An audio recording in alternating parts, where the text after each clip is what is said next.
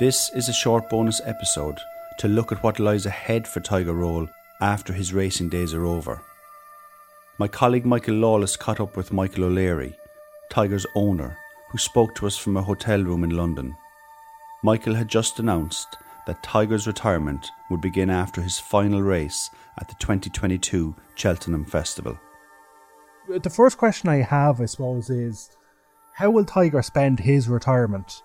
He'll come back to Gigginstown where he'll spend hopefully a long and very happy retirement with some other notable racehorses, War of Attrition, Don Cossack, Last Instalment, Roy Demee, and Weapons Amnesty. We retire all our champion racehorses and they're lovingly looked after for the rest of their life.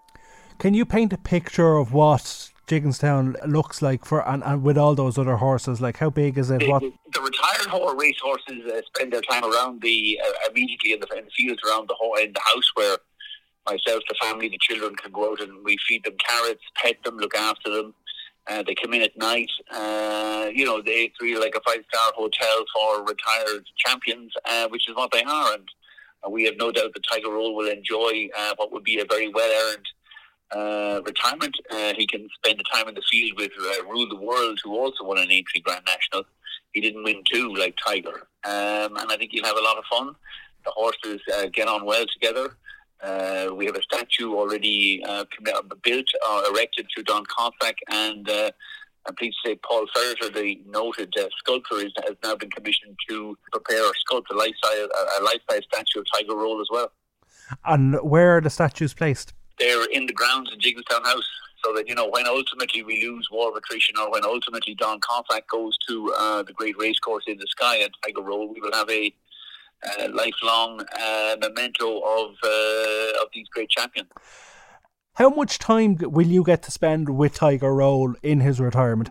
Generally, we go out and see I'm busy generally Monday to Friday. I spend the weekends at home. We generally go out and see the horses on, weekends, Saturdays and Sundays. My daughter, who is now shortly will turn 13, is mad about the horses, the dogs, the horses. So she tends to see them and pet them a little bit more often. But generally, we see them every weekend. What's the pressure been like owning Tiger? There's no pressure at all. It's a great privilege and an honour to own, Tiger Roll. He's been one of the greatest horses we've owned, Eddie and myself together. He didn't win a Gold Cup or a Champion Hurdle, but, for any horse to win a Triumph Hurdle, Munster National, 2 Aintree Nationals, and, he's going back this year, hopefully to win maybe his 5th win in Cheltenham. He's been, as Gordon says, the horse of a lifetime. But he's a remarkably, he won the Triumph Hurdle.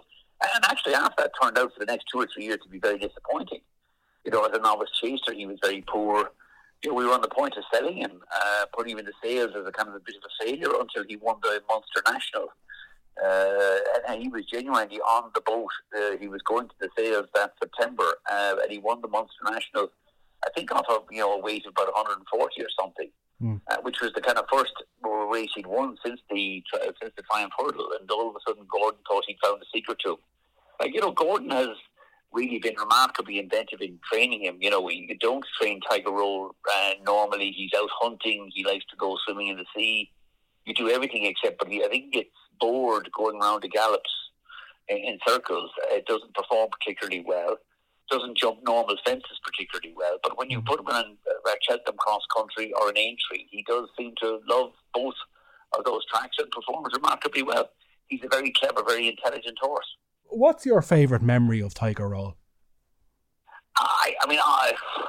There's so many at this point in time. I would say, the win in the Triumph Hurdle as a 4-year-old, he was our first Triumph Hurdle winner.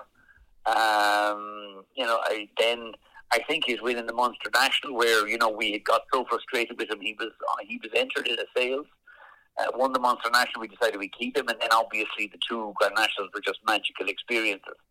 But when you asked Reece about the pressure, I think what we worry about most now is his health. We'd like him to retire without injury. He's 12 this year. We're pushing the envelope, running him at 12.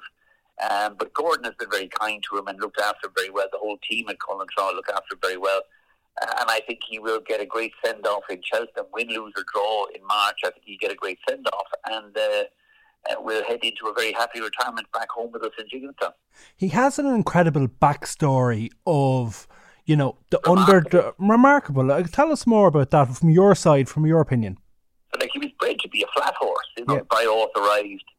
He wasn't bred to be a jumper. Didn't run on the flat for whatever reason, I don't know. Then was trained, I forget the gentleman's name now in England. Nigel Hawke. Nigel Hawke, a very talented and underrated trainer. Trained him to win a maiden hurdle as a 4-year-old out of nowhere. But, all of his breeding was on the flat. He's kind of small for a jumps horse, so by rights he should really not be able to be a particularly good jumper. Nigel Hawke trained him to win a first time out over hurdles. We were very fortunate. Mags O'Toole, our agent, noted him at the sales with Eddie. Picked him up reasonably cheaply. Like, he wasn't an expensive purchase, specifically to go and run the Triumph Hurdle, and turned out to be quite a good hurdler. But then was a very poor chaser. Couldn't jump the bigger fences very well. And as I said, we were very frustrated with him. And after 2 years of not winning anything, we were ready to sell him. And then, just on the point we're ready to sell him, I write him off. He wins in Limerick, the Munster National. Didn't win much else. He did win the Amateur National with under Lisa O'Neill, gave him a fantastic ride in Cheltenham one year. But, never really jumped those chase fences particularly well. It was Gordon's idea to send him off hunting. Keith O'Donoghue has done a lot of great work with him. And then bring him back to these cross-country races. And it transformed him, I think, the different fences, the different, he's not going around in the circle, doing figures of 8, different jumps. I think he just appealed to his intelligence. And he's been a remarkably adept at jumping those fences. Gordon then had the crazy idea that, look, if he's good at the cross-country in Cheltenham, let's try him at Aintree. I thought he was mad. The fences at Aintree are huge. He's a small horse. You need a big, strapping red rum type horse to win around Aintree. But actually, he was clever enough that he jumps through the fences in Aintree. He doesn't let you jump over them. And, he was quick-witted enough to realise that you can jump through them and the birch will fall out of your way. So, he's been a horse of a lifetime. He is my 5th child. All of my other 4 children are mad about him. Anita is infatuated, but loves him more than me. And I think everybody's associated with Tiger appreciates, that how fortunate we are to be associated with him, and how he has, transformed our lives. But he's also, I think, been very fortunate to be handled by some very talented people, from Gordon Elliott, from Nigel Hawke originally, to Gordon Elliott, to Davy Russell, to Keith Donoghue, and Eddie, who was my brother Eddie, who was the one who first picked him out, and. Frankly, back Gordon, and I wanted to sell him. Eddie said, no, I think there's a horse in here. We just need to kind of change the way he gets trained. And so he's been a very fortunate horse, too, to come up to be associated with a lot of very talented horsemen and women. I won't keep you much longer, but the one question I suppose I have to ask you, Michael, is the name Tiger Roll, and what does it mean to you? I think it's a brilliant name. It's funny the way a lot of the very good horses in history, generally have a very good name. It's a name that the public has certainly latched onto. It was remarkable in 2019 in his second run in the Aintree Grand National, the number of people who turned up wearing tiger jackets and tiger suits and tiger ties and tiger hats. It's a great name. We can't claim any credit for it. It was Godolphin who named him. I think it's a great name, and I think that's one of the reasons why the public have latched onto him and why he has such a huge following. Is there anything about Tiger that I haven't asked you that you'd like to talk about here? I don't think so. I think you've covered him. You know him well. You've covered it in depth. He's just a small horse with a great big heart, and I think that's why the public love him, and why everybody associated with Team Tiger, from Gordon to Keith to Davy, Eddie, myself, Mags O'Toole. We want to mind him, look after him, and give him a very long and happy retirement. He's been. We look forward to bringing him home to Gigginstown at the end of March, and he'll have a well-deserved, long, and I hope very healthy and enjoyable retirement. Michael O'Leary, thanks very much. Really appreciate your time tonight. Thanks, Michael. Well done. Take care. You too. Bye-bye. Every fan knows the right player in the right position can be a game changer.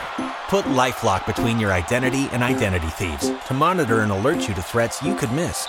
Plus, with a US-based restoration specialist on your team, you won't have to face drained accounts, fraudulent loans, or other losses from identity theft alone.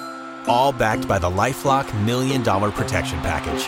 Change the game on identity theft. Save up to 25% your first year at LifeLock.com/aware.